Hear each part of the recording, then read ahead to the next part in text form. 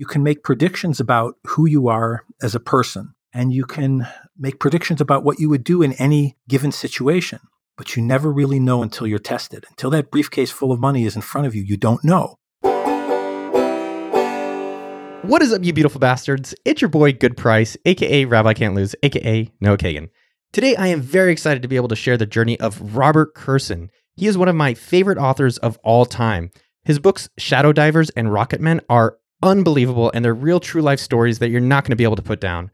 I was really excited to reach out for him because I want to learn how the hell does he put together these amazing books and tell such badass stories. I was also shocked to learn that he was a super well-paid lawyer and gave that all up to go follow his passion project of being an author.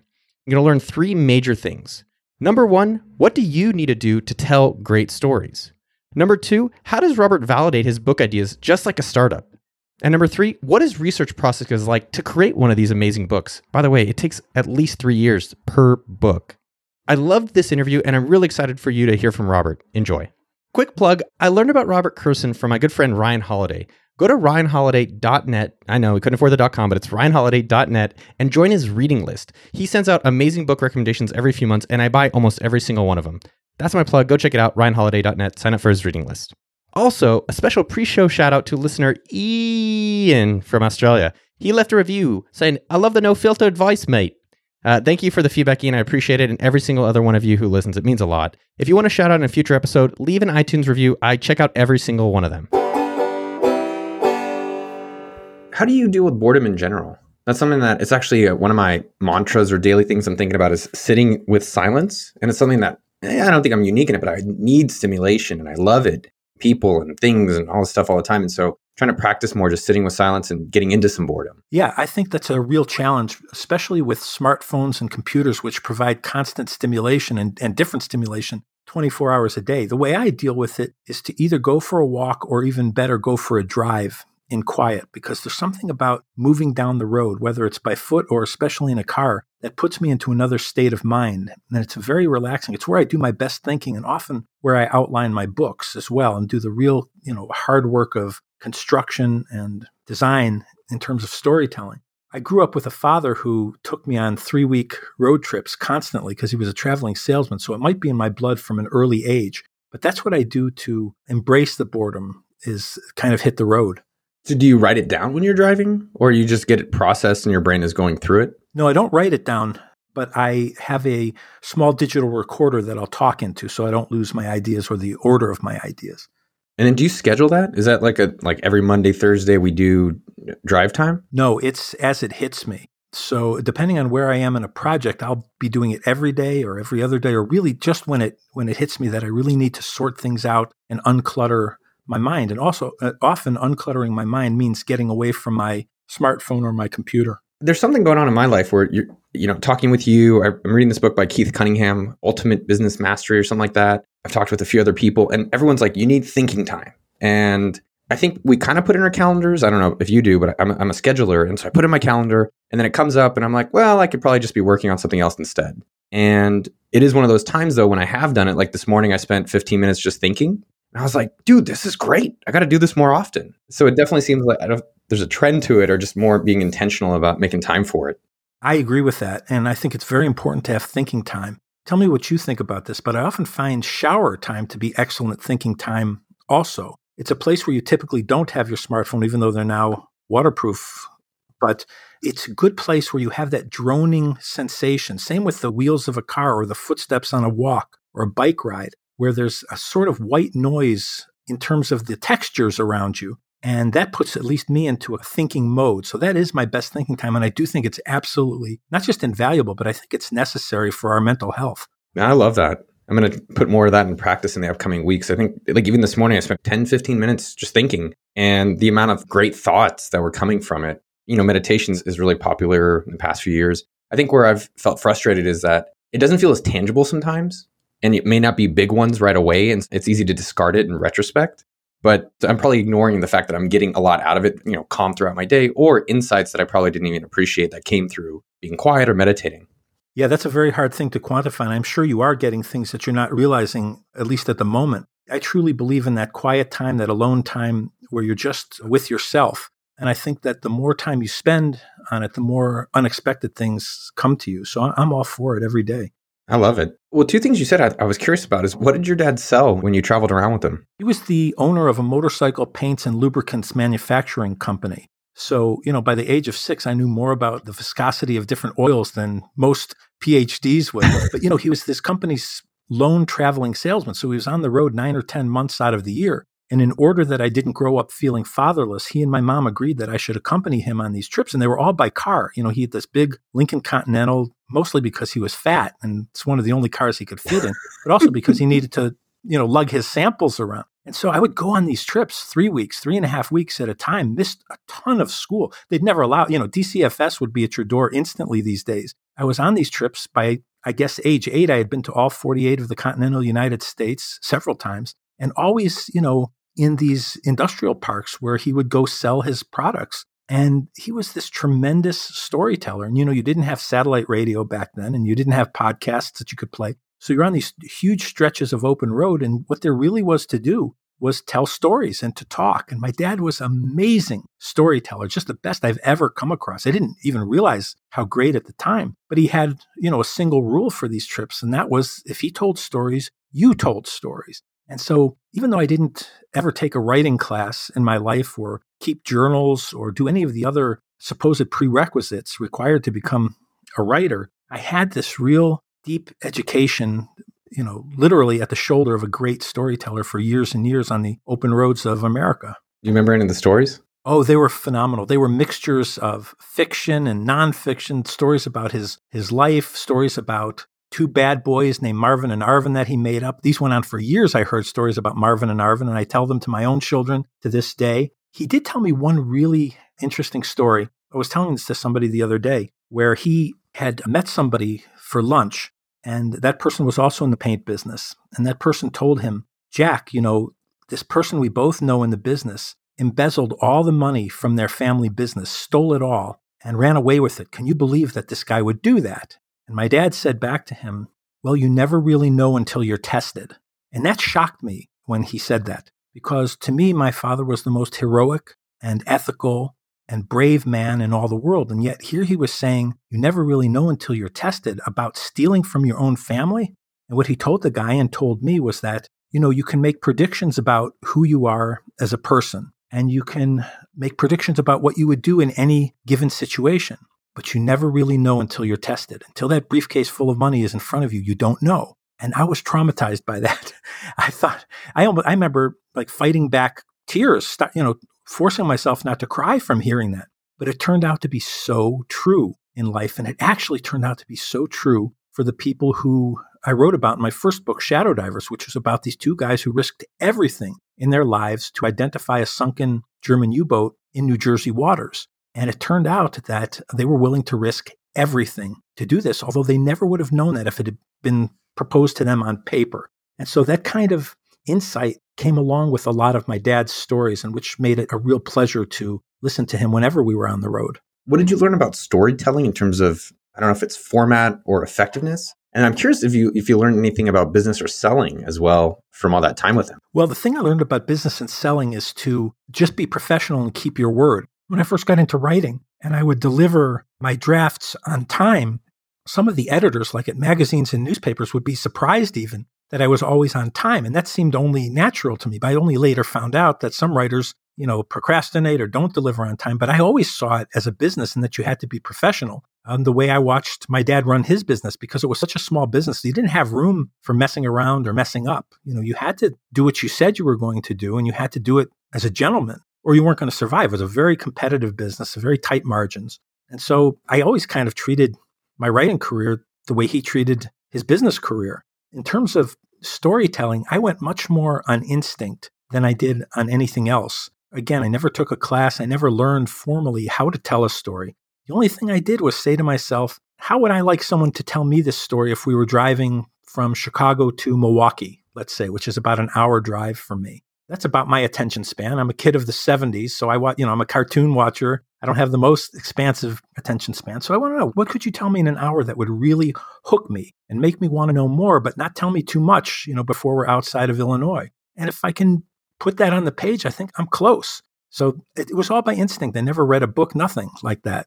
Have you noticed anything in terms of similarities as you've been writing books for, other people who want to tell better stories? Or is it just keeping that in mind? Like, all right, I'm in a car, there's no other distractions, and I need to keep them entertained and riveted for the hour. Because I will say your books, and I read a pretty good amount, your books are definitely, I'm like, oh, I'm still wanting to keep going. Well, thank you for that. I always just kind of ask myself, is this the kind of story, the way I'm presenting it, that would keep me hooked and make me want to turn the page or make me need to read another chapter? And, there's a lot of storyboarding that goes on when I construct a story and diagram it. And sometimes I put way too much up front, and I think that's not good because I'm giving too much away. And I would be sick of this story in 20 minutes and I would know what would happen. It's just basic thinking like that without going into any of the formal kind of training I think that other writers might have had. It's just a real question of how can I make this story a page turner?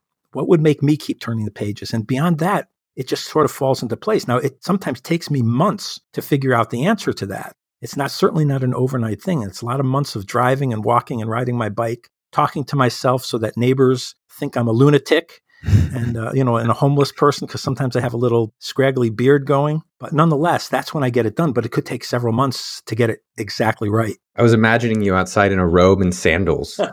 There's Robert. Oh, it's Robert again. He's right. Not far off. Discussing that a little bit more, Rocketman, for example, your latest book about, I believe Apollo 8. I personally have never cared about space. I'm like, that's cool, but I'm pretty happy with Earth. I know that there's Apollo. I know Tom Hanks was in one of the movies, but your book got me excited about space. I was like, this stuff is so cool up there, and the level of details and the stress of the whys and all this stuff. Like, how did you adjust the story to make it more interesting or less? Well, I don't know if you made it less interesting, but how did that evolve over time to the way you created it? Well, one of the things I wanted to avoid was not to make it too technical or too heavy in minutia like that, because there's nothing turns me off faster than being bogged down in scientific details, especially ones that I sense that the writer feels that you must read because they went to the trouble of discovering it. Any overtly technical stuff I kind of cut out of the book. But the really thing that really grabbed me about Apollo 8, and this Apollo 8 spacecraft is in Chicago at the Museum of Science and Industry,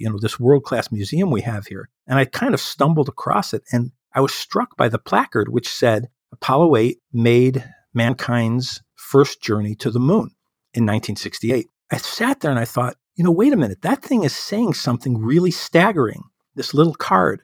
If I was reading it right, it was saying that Apollo 8 represented the first time human beings ever left home and the first time we ever arrived at a new world. And that seemed even bigger than space. That was Homeric to me. That was epic, our Odyssey. And it occurred to me, even standing there, that no matter how advanced civilization gets, no matter how many millennia we survived or millions of years we survive, we will never again leave home for the first time and never again arrive at a new world for the first time. So it seemed even bigger and more important than just space and just astronauts to me. And from that moment, looking at that card and then beholding this spacecraft, which was scarred and battered from its journey, it's a beautiful thing to see. I just thought, I've got to tell this story.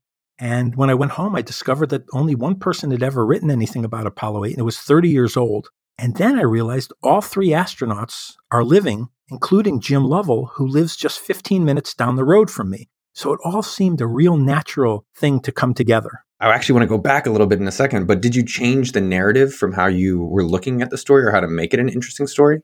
I'll often toy with what order to tell things in. Sometimes I want to tell something later in the story, first in the book. But this one really made sense to tell in a kind of chronological way. The United States was engaged in a real epic battle with the Soviets to get to the moon first, send a human to the moon first. And this thing really occurred from about June of 1968 through the end of 1968. So it was a really compressed, condensed rush to the finish line. NASA did this entire mission, conceived it, trained for it, and executed it in 4 months rather than the 12 to 18 months that space missions typically took in the United States. So this incredibly intense training and push to the finish line provided its own momentum in the story. What I had to figure out to do was to also tell the story of the wives and the families, which was really dramatic. It's something I didn't realize when I first made my first phone calls to the astronauts, just how critical the story of the wives were, how courageous and heroic they were, just as important as the men were.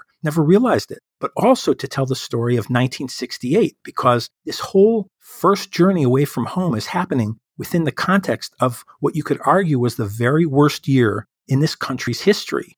1968, you have the assassinations of Martin Luther King and Robert Kennedy. We're on our way to 16,000 dead in Vietnam. You have violence in the streets weekly, including in my hometown of Chicago at the Democratic National Convention. And the entire fabric of society seems torn here. Everybody seems angry and ready to fight with everyone else. There's a lot of echoes from 1968 to today, but even worse back then, the entire country is in terrible shape. And here, against that backdrop, NASA is proposing to do something in an insane schedule, something that's never been done or tried before. And they're going to do it with all kinds of risks involved, risks that'll make your head spin 50 years later, risks they would never take again. And it's coming down to the wire against our mortal enemy. And so it just seemed like this is such a fantastic, dramatic story. I'm just going to lay it out as it happened. And that turned out to be the best kind of construction of them all, I think. Is there any particular story within the book or that you learned researching Apollo 8 that stood out to you? Well, there were so many of them. The risks they took to get there, the bravery of these guys, just unthinkable. Just a couple of them. When Apollo 8 flew, it required the use of the Saturn V rocket.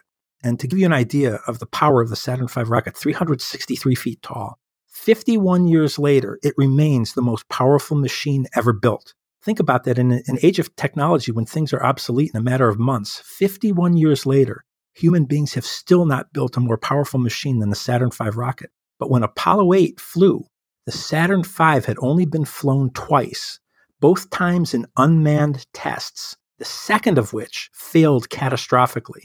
So you're talking about three guys with wives and children climbing aboard this 36-story tall rocket and going when there's only been two tests, the second of which was a disaster. They're also going to go without a lunar module, which I could explain more, but they're going to be going without a backup engine.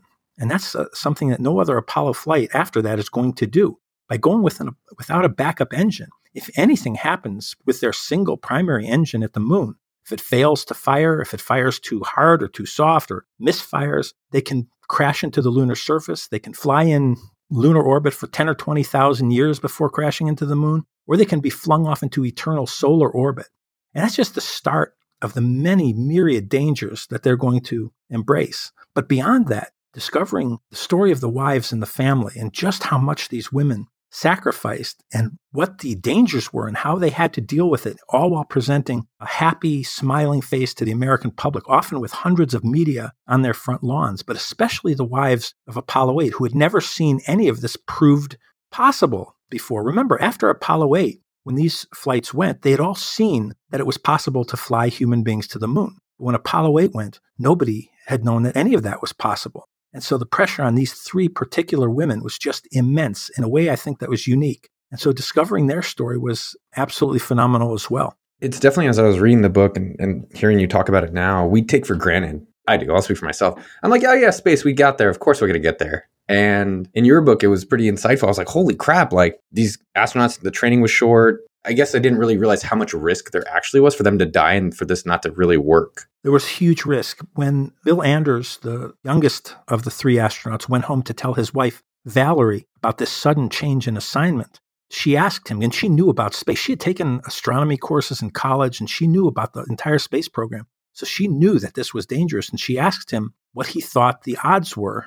And he thought it over, and he knew that she did not want to be BS'd.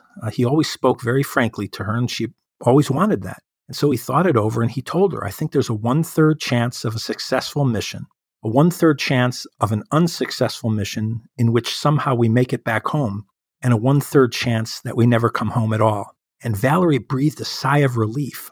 To her, those were good odds, given what was going on in NASA in 1968. So you can see what these guys were up against here. As you're doing your books, you've had 2 books about water and 1 book about space. You've had other articles that you've put together. How does these stories change your life?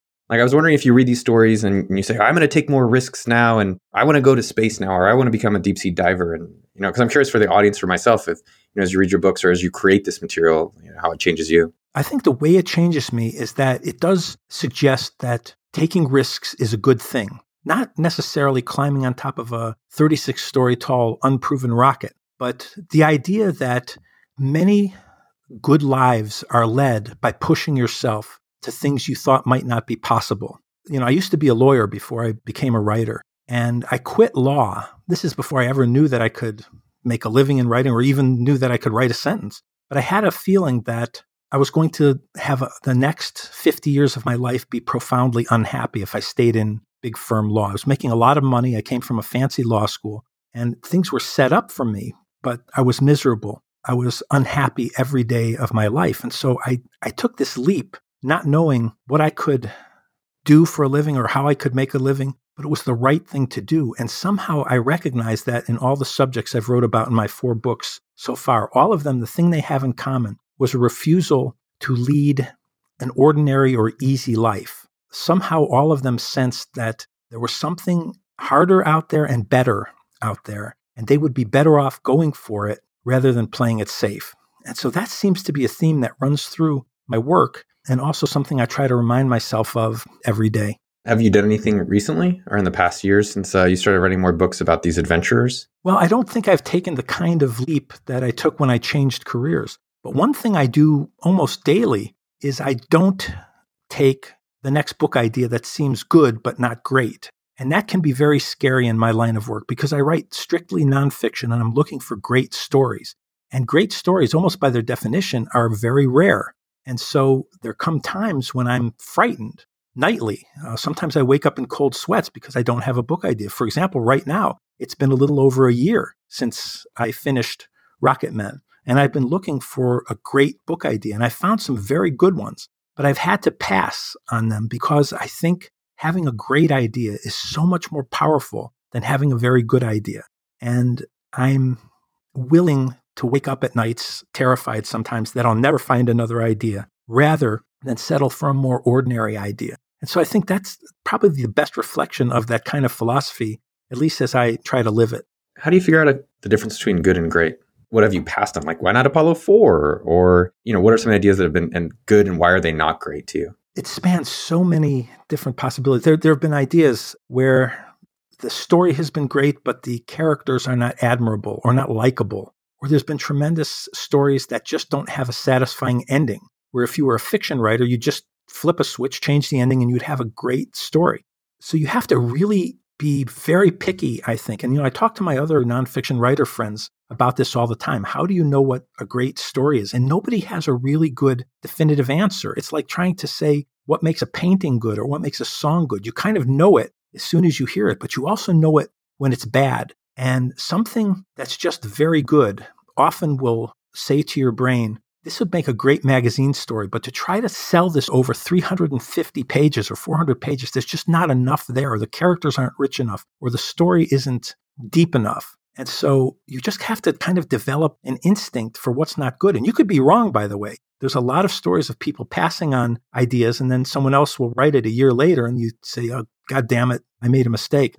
The truth is that in my business, I write in narrative nonfiction writing. You have to have a great story to start with. I don't care if you're, William Shakespeare and Dickens and Philip Roth all rolled into one. There's only so much that your wordsmithing and your writing talent can do to save a book.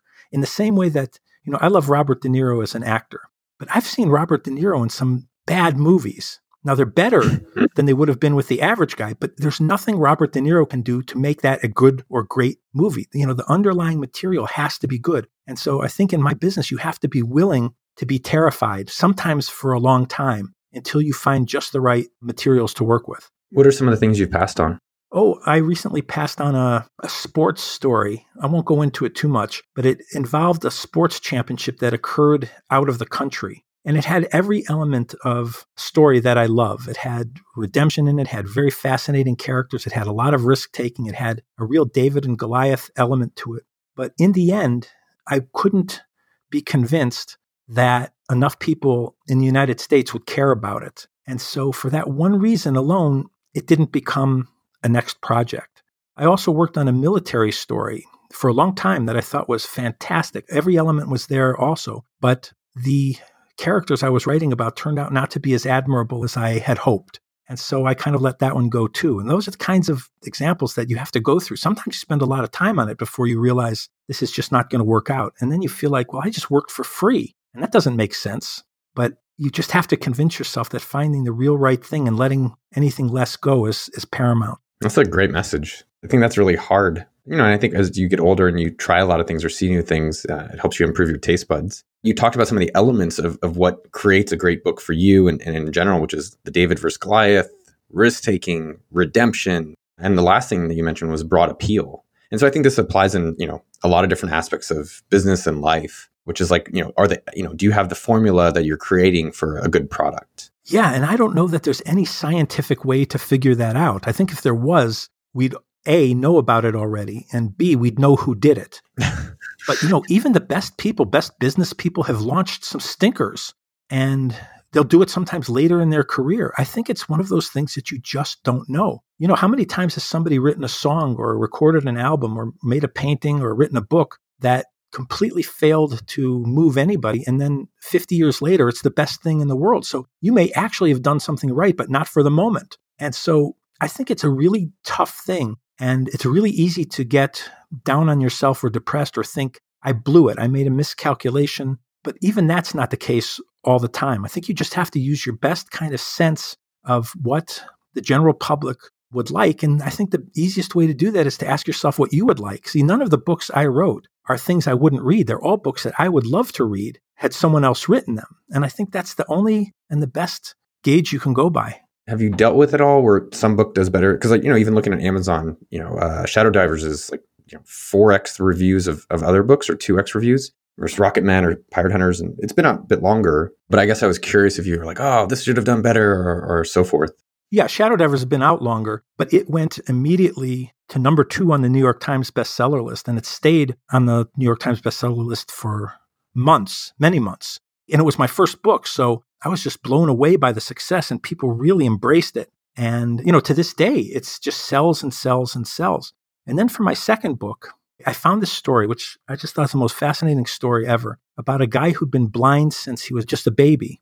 And at the age of 46, was given the chance to have a stem cell transplant surgery that would give him vision. It had only been performed 300 times, mostly in Japan. It was just cutting edge technology at the time. And he refused the surgery because his life was so rich and full without vision. And, he was an amazing guy. He was the CIA's first blind analyst. He was the co-inventor of the laser turntable, which was the precursor to the CD player. He, to this day, holds the world record in downhill speed skiing for a blind person, 65 miles an hour, totally blind. Think about that. And he was a really successful businessman and world traveler. So he was offered this chance to see, and he turned it down. And it made people furious. It's like, how dare you turn your back on the greatest gift that any of us has? And really, it seemed like that to me, too. I remember having conversations in college with people where we debated. We actually had this debate. Would you rather die or lose your vision? There was a serious discussion about that. Yet here he is, and he refuses vision. And they said, how could you not want to see your wife and your 2 children? I mean, how could you not want to see the moon or an elephant? Think of that, but certainly your wife and children. And he said, listen, what happens if somebody knocked on your door and said, hey, I have an extra sense I'm going to offer you out of the blue, and it's going to help you love and appreciate your wife and children more than you do now. You tell them to get the hell out of there, especially if it carried the risk of cancer, as this surgery did because of the massive doses of anti-rejection medication required. So he said no. Now, little did he know that he would be only the 16th person known to history to ever be completely blind for life and then gain vision. And in all 15 of those earlier cases, the results were disastrous psychologically for the person.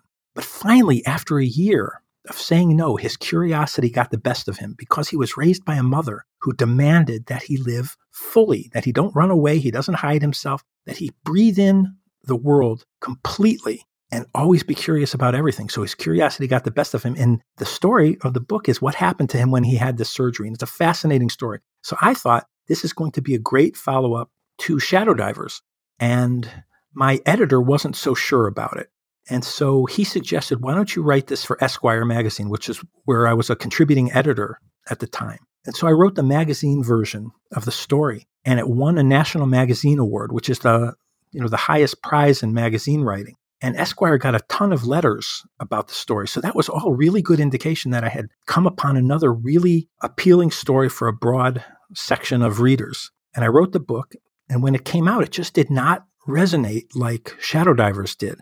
It was traumatizing to me to show up at bookstores where there was lines of 400 and 500 people waiting in the rain for me for Shadow Divers. And I would show up at the same bookstore and there were 7 or 8 people waiting for me to talk about this one. Now, it did briefly make the New York Times bestseller list, but it just didn't explode the way my first book did. And that was a real emotional crisis for me. I mean, I had a real reckoning with myself and my self-worth. And I remember telling my kids who were little at the time bedtime stories and wondering to myself, even as I spoke to them, am I really worthy of telling them stories? I thought I was a good storyteller, but am I? And yet to this day, I can't tell you how many people come up to me or send me emails saying, that book was the most important book I've ever read because of the relationship with the mother and the son and what she encouraged him to do and how she encouraged him to live. So it really meant something to some people, which is very rewarding, but it just didn't explode like Shadow Divers did or even like Rocket Men. And so I think you have to steel yourself to that emotionally and also remind yourself that no matter what kind of evidence you have, even a National Magazine Award for a story in Esquire, you just don't know. And you could figure things out and you could make checklists of qualities that stories should have or must have to be successful. And you can make all the ticks in all those boxes and you just don't know. And if you can come to terms with that, your emotional life as a writer, at least as a nonfiction writer, would be a lot easier. How did you get through it? I had to have a lot of talks and drives with myself, reminding myself that some of these things are unpredictable, and also reminding myself of how many pieces of art, whether they're music or paintings or books, I love that a lot of people don't love. And does that reduce the value of the thing I love? If anything, I love it more for that reason. But, it took a lot of talking. It wasn't 1 or 2 times. It was months of reminding myself of that and just kind of steeling myself to the realities that art is very unpredictable and it's about people's taste. And you can't figure that out like you can a chemical equation. My dad used to have these very precise chemical equations for all his paints and lubricants. And that's just not the business I'm in. It's interesting. The 2 things you said that were really insightful was, one, you validated it. I think in startups and businesses, a lot of people we work with, it's like, hey, if you have an idea, see if you can test it. A few people will buy it before you invest all this money. And the second thing you said, which I really appreciated, is around just make something you love yourself. And you did both of those things. Amazing story, and you tested it, and then it still didn't work. And so I think, one, it's probably good to be humbled at times. I know I get that regularly and I like it, but also going back and saying there's going to be some subjective things and still going forward with it, and where you kept writing more books. Absolutely. Could not agree more. As you have these different topics, is it at this point people bring them to you? Because I was imagining during your day, you like, it's almost, I wonder if it's overwhelming. You're like, you see like a candy wrap, you're like, oh, that must be a great nonfiction story. Yes. Or, like toilet paper. Oh, this must be a wild toilet paper company. Does it come to you? Do people bring them to you, or you're looking in certain places? Well, people bring them to me all the time, but they're very rarely good enough to sustain a book. People have really wonderful instincts about magazine stories. And, for every good book idea, I'll have 100 good magazine ideas. And I don't write for magazines anymore. It's been 10 years, I think, since I last wrote for Esquire. I'm strictly looking for book ideas, but they have to be really, really good. And most people who just have an idea haven't dedicated, the last 15 or 16 years of their life to thinking about what makes a good book idea. And so they're always well-intentioned, of course, but they are usually not really thick enough to sustain a full book. So the question then becomes, how do you find a good idea? And that is the big mystery of my profession. Nobody I know has a good answer for that. Sometimes we dream them up out of our heads. Sometimes we look in old newspapers for stories that might have been overlooked. One of the best ways, I think, to find all kinds of ideas is to do what Nassim Taleb said in one of my favorite books, The Black Swan, which is go to cocktail parties and just ask interesting people about their lives and about things they know about. But even then, I've been in this business. Shadow Divers came out 15 years ago, and I've only come up with like 4 or 5 good book ideas in that amount of time. So I don't think there's any real formula. It's just a lot of looking. And it could be frustrating because nobody's paying you while you look. Nobody's sending you checks saying, boy, I can see how hard you're working, so please have this check. It's like, come to us when you have something, and then you're on your own. And as I said before, that could be a little unsettling. I've been trying to get paid for effort for a long time. Yes, if only. What's that? Yeah, my landlord doesn't take effort checks, not anymore. No, mine doesn't either. How do you organize all this info? Because I was just imagining you're doing tape records of yourself, you're meeting the astronauts, you're meeting their wives, you're meeting people at NASA and so forth. Like, how do you, I think that's something I'm like, how would I do that? Or I think a lot of people would want to know how you organize it. Yeah, that's a very good question. And I'm still not sure I have a single, proof positive system. I think what I really do is I do all my interviews first, if I can. And that may take me, up to a year just to conduct all the interviews. And then I start to think about how I'd like to lay the book out. And once I have a structure for the book, and it looks very much like a storyboard that a director might construct for a film, I usually think about 20 chapters or 18, something like that, 20 chapters. And I think what would best go in each chapter? And then I start to organize the material. I look in all the transcripts and all my research. I have any book that I read, I have scanned and digitized so I can cut and paste things into different chapters. One thing that I do that I don't know that any of my other writer acquaintances, I don't think any of them does it, is I transcribe all my interviews myself. So most people I know send their recordings off to transcription services, which have gotten really reasonable and accurate and affordable. But I listen to them back and I type out the things slowly as the person I'm talking to is speaking. And the reason I do that is because when I'm conducting the actual interview itself, my mind is only half on the person's answer at best. The other half of my brain is thinking, what's my next question? Or I'm trying to adjust to something they said that I didn't expect, or they raised a new issue and I have to figure out a follow-up question to that. So I'm only half really connected with them. But when I get home, and I can slow it down and stop it every minute and type. I'm not the greatest typist in the world, so I go slow and I can really hear them and hear what they're saying. That's one of my secret weapons because I really absorb what they're saying. And even the pauses between what they say and their uncertainties and things that I might have missed sitting across the table from them, I pick up on transcription. So the downside of it is it takes me a lot longer to get that done than sending it off. But the upside is just tremendous for really connecting with what they're saying and also for figuring out what you want to say the next time you interview them. How long does it take to put together one of these books?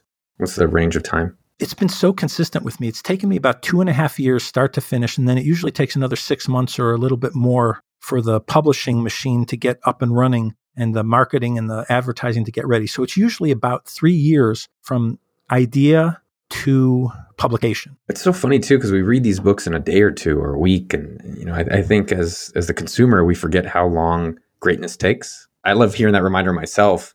Like I want things to actually take longer in the creation process. I love hearing that because I'm like, okay, good. If you're not having it right away, it's because amazing things do take time. With these books, do you use, I am curious, this is not stuff I would normally ask, but do you use like Microsoft Word or do you have like a bunch of different tools you use? Yeah, I just use Microsoft Word. That's it. And my little transcription program for my interviews. And that's it. It's all in Word. And then I use Dropbox to back things up because, every writer's nightmare is they have a book or half a book and it disappears. And that used to happen, by the way. So now, with the cloud, I back up 2 separate places in the cloud. And that's basically what I do. Sometimes it goes fast and sometimes it goes really slow. I was listening to the audiobook version of Rocketmen a few days ago because the reader, Ray Porter, is just one of the best in the business. And someone was telling me it was the best performance they'd heard on an audiobook in a long time. So I put on a random chapter and I hadn't listened to it since it first came out. And I thought, oh, that sentence was really good.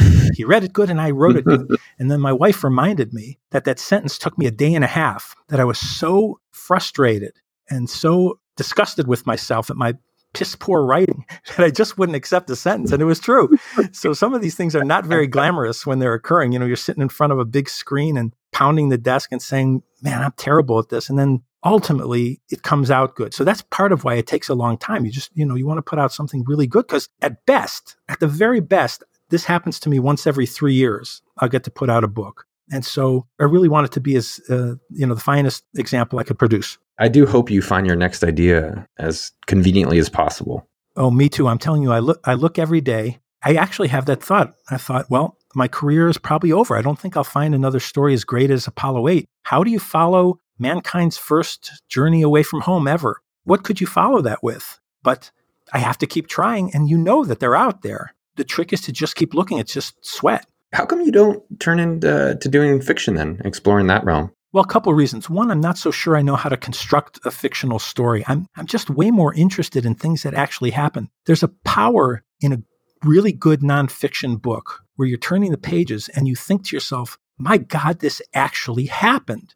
And that experience is so transcendent for me in other people's books that I feel like I just want to stick to that. It's something that moves me in a way that fiction doesn't quite get there for me. And I don't think I know what I'm doing with fiction. I just have a feeling for telling true stories. And also, I think one thing I am good at is sitting across the table from someone and really, really getting to know them over the course of weeks and months to the point where we feel really comfortable with each other and I can get things from them that maybe others hadn't gotten. And that's another real rewarding part of the job for me. And that wouldn't come with fiction. What does the 2.5 years break down as? Is it, you're interviewing the people in the books for 2 years and writing for 6 months? Or what's the breakout look like? Well, for let's say the first year, I'm doing a combination of interviewing the primary subjects and then the secondary subjects, friends and family and things like that. And at the same time, I'm reading everything I can get my hands on about the topic. So, it might have taken me 3 months to just learn the Soviet space program from the 1960s. I had to understand that. It was very important. That's why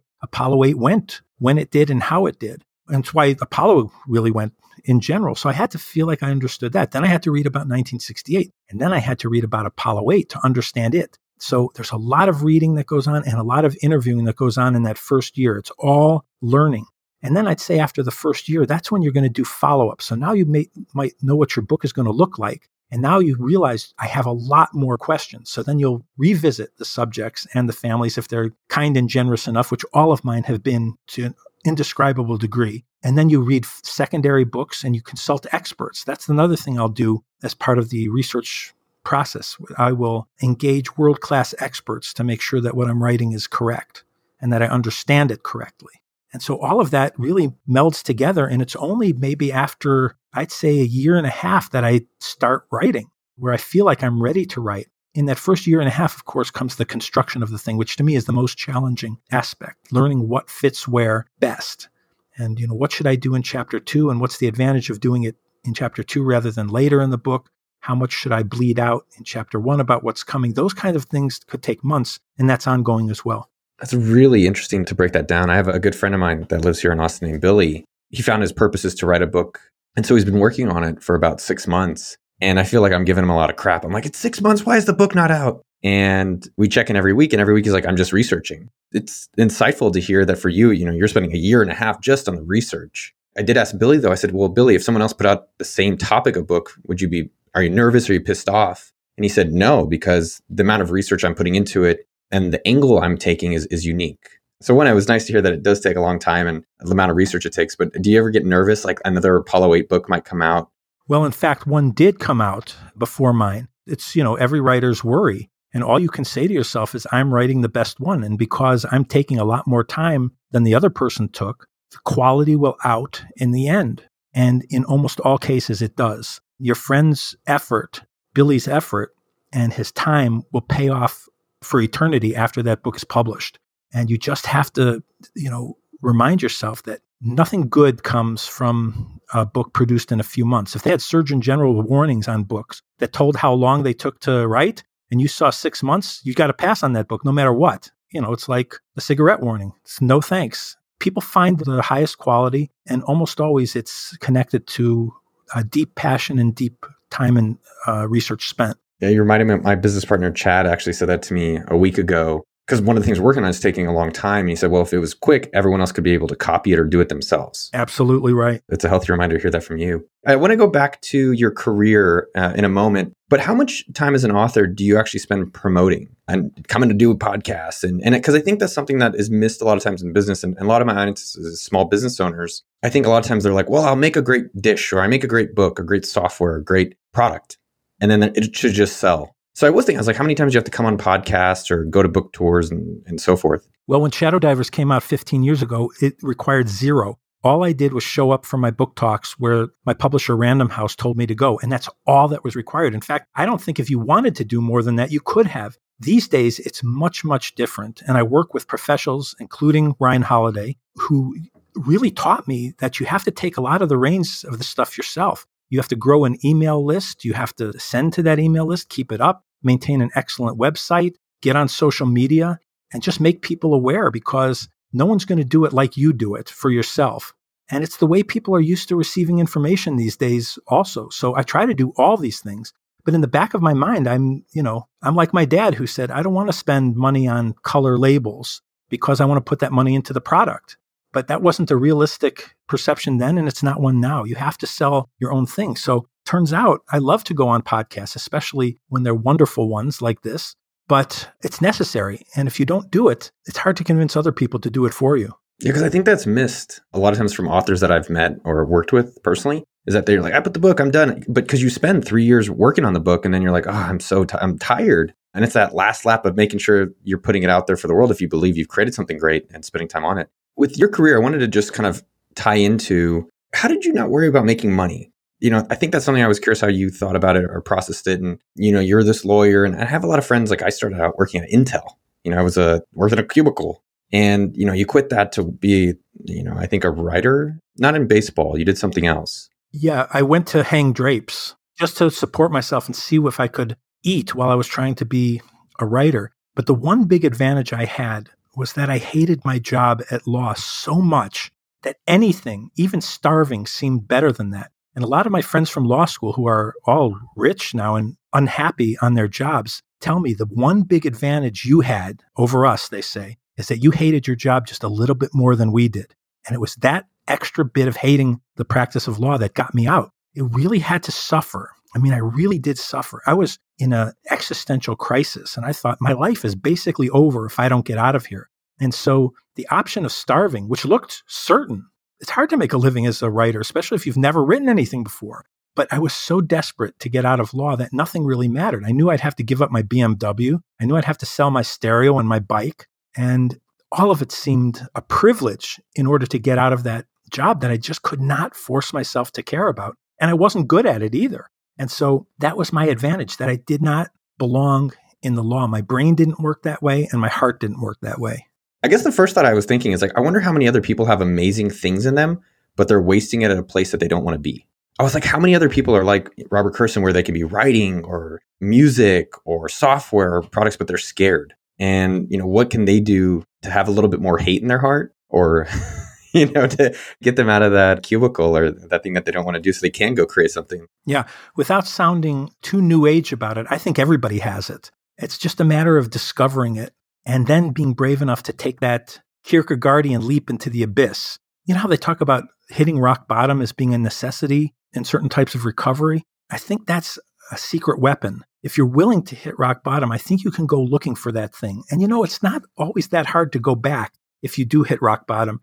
But I just, in thinking about, I left law more than 20 years ago now, and I just can't imagine what my life would have been like in that, coming home every day, dreading the next morning. I remember hearing the ticking clock on 60 Minutes, and that put me into a panic. But just the sound of that clock meant that work was right around the corner. And I thought, am I going to go through 50 years of these 60 Minutes episodes where my stomach sinks every Sunday night? I couldn't do it. If I had to eat peanut butter and ramen noodles the rest of my life like I had in college and law school, that was better. When I talk to people now, they kind of agree with that. So I'm all for people taking a risk, especially if it's earlier in their life when they could afford it. I didn't have kids when I did that. I was capable of low rent living. Yeah, so have a low cost lifestyle would have made it easier to do that.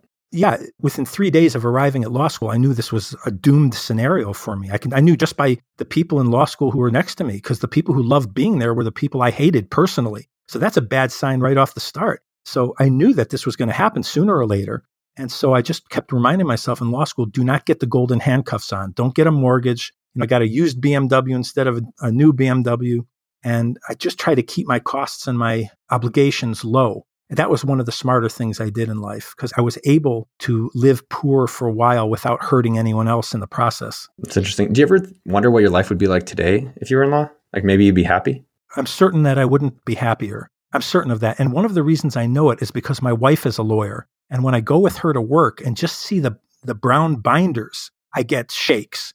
And I can't listen to the legal talk. And she's in a really interesting area of law and she's great at it, and it suits her better than it suited me. But even being around that, I have to flee the building.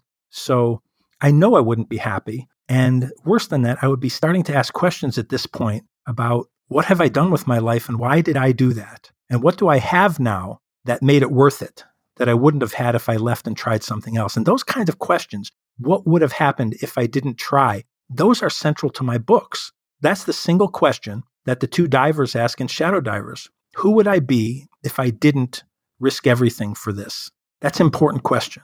I love that. Was your plan always to be an author of books, or did you just know you wanted to be writing? No, it never occurred to me. Never occurred to me. I never took a class, nothing. But what happened was I came home so depressed from my job that at night I needed to do something to save myself. And so I started to write little stories about things that had happened to me when I was a kid, going to basketball games in Chicago, what certain playgrounds were like, anything I could remember. And I didn't purposely do that, but they were from a time where I was carefree, when I would push a friend on a swing with utter abandon, so hard that I would fall down after I gave him the underpush.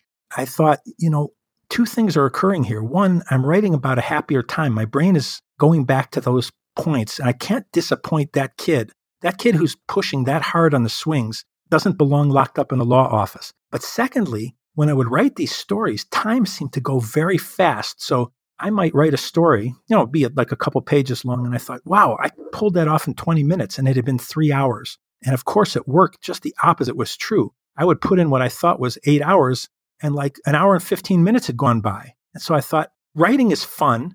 It's connecting with something. I know I don't know how to do it because I've never done it, but I think I can know how to tell a story decently. And I can't go back there to the law firm, no matter what they're paying me. And they were paying me a lot. And so I just quit. And I thought, I'll figure this out. And if worse comes to worse, and I'm actually starving, I suppose I can try to figure another way to make money in law. It didn't have to be at a big law firm. But I thought, I better give it a shot, certainly before I have kids and a mortgage. What are you telling your kids as they've gotten older about what they should do in their careers and their life? I try not to tell them too much specific. I try to tell them to learn how to be good at something because it feels really good to be good at something. That's the other thing I discovered. It felt really bad because I was bad at law. I didn't just hate it. I was bad at it. And that felt bad, but it felt good to be good at something. So I try to tell them to concentrate on how it feels to be good at something and learn how to be good. And then whatever it is turns out that you're good at, go for it. I had a feeling, I'm just going to tell you, I had a vision for a moment that maybe your next story is going to have something to do with law. It just came to me. I don't know if that's going to be true, but that'd be kind of neat. Wouldn't that be cool? I'd love it because I know that world. Yeah, there might be something there. I do want to wrap up and respect the hour. Two last things. Who else do you love for nonfiction? You said you have a lot of friends or you have a lot of, who else are you reading when you're not writing?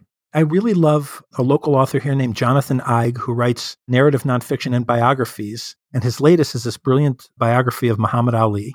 I also love the British nonfiction writer Ben Macintyre, who has not published a bad book since the first one, The Napoleon of Crime, which is one of my all-time favorites. I just love that book, The Napoleon of Crime. And then there's an essayist here in Chicago named Joseph Epstein, who is a fantastic writer of essays. And essays are a real disappearing art form. Very few people write them anymore, but he is the best of the best. And so that's who I've been reading lately and who I read constantly. I'm also a huge Philip Roth fan. And Philip Roth wrote a very short nonfiction book called Patrimony, which is one of the most beautiful books you'll ever read. And you could read it in a few hours about his ailing and dying father. So that's another one that has moved me very deeply lately. You just gave me the summer reading list. So I appreciate that. Awesome. I was curious for you, coming back to one of the earlier things you talked about is you said your father was obese and your family has obesity. I was curious how you got out of it. I think I'm curious in general when someone lives in a small town and they leave or someone's family is a certain way, but they're different. I don't know where that comes from, but I was curious for you how that happened. Well, it happened on a specific day, actually, about 10 years ago. My wife had a health scare, and it turned out to be nothing. But for a while, it looked like it could be very, very serious, if not fatal. Again, it turned out to be nothing. But in that testing period, I realized that my kids might be soon growing up without a parent. Then she was completely fine. It was nothing to worry about. And I realized it was me that could be leaving the earth if I didn't straighten my act out, because I was at least 100 pounds overweight. And I had a father who was much more overweight than that. I was heading toward diabetes, and it was not looking good for me. And that deep emotional realization of how deeply it would hurt my family if I were to disappear really got me going. And the first thing I did was read a book by Gary Taubes called Good Calories, Bad Calories, which I consider to be a masterpiece of scientific research. And it really, really affected me. And it happened at just the right time, again, when I had this real close eye-to-eye look at what it might be for my kids to lose a parent. And that book changed everything to me. It really made a very deep scientific argument for the low-carb eating style. And I've been doing that ever since. And so I'm 100 pounds down. And that's how it happened. Man, wow. Have you read Mindless Eating? No, I haven't. Would you recommend it? Yes, I highly, highly, highly recommend it. That book was a game changer for me. I read it probably, 8 to 10 years ago, and I actually got to chat with them on the show, and phenomenal. Just in terms of it doesn't change your diet. It just changed how you eat during the day. And it doesn't, you got to fast or anything like that. It was just kind of like little tricks that you don't realize that you're eating more food, or ways to do the opposite and eat less food, but your brain doesn't even know it. Oh, I can't wait. And it stuck with you? It stuck with me, but I didn't realize it's from that book. Like a stupid one that I think about is that chips. So most people eat chips out of the bag. Right. And in the book, it said, just take the portion you want and put that on a plate and then only eat from the plate. I don't think I've ever done that my whole life. Actually, I remember a lot from the book. Like at our house, my girlfriend had a cookie out. Every day I'm looking at this cookie. It's a black and white. And I'm like, babe, I want that cookie. But in the book, one of the things that he talks about that I really love is that whatever you want to eat, just put it behind the cupboards so that you're not having to look at it and make a decision every day about something. Right. And so I actually ended up hiding the cookie in her bag so that I wouldn't have to think about, do I want to eat this cookie or not? And he's a scientist. And so he did a lot of research around these different types of food decisions and ways of eating, smaller plates or different lighting or different utensils. Awesome. I can't wait. All right. Well, Robert, I'm super excited to chat with you, and I wish you the best in finding the next topic. Every one of your books, though, is definitely some of my top favorite books. Pirate Hunter, Shadow Divers, Rocketman, and then I'm going to go check out Crashing Through. So everyone go check out all those. Definitely. That's the first thing you got to go do after this episode. And thank you, Robert Kurson, for coming on. No, it's been such a pleasure. You're absolutely top of the game at this. I can't thank you enough for the time, and let's definitely stay in touch. Well, that's a wrap. I hoped you loved the episode. If you did, go check out Robert Kurson at robertkurson.com. That's ROBERTKURSON. I have read every single one of his books, and I recommend every single one. Go check them out on Amazon. Next, text a friend you love them. Yo, dog, let's go on a road trip together. And before you go, let me know what you thought of the episode by sending me an email, podcast@okdork.com. I check every other email that you send. Also, remember to go check out the cool product, sumo.com. Hey, it's cool. It's free. It captures those emails, my friend.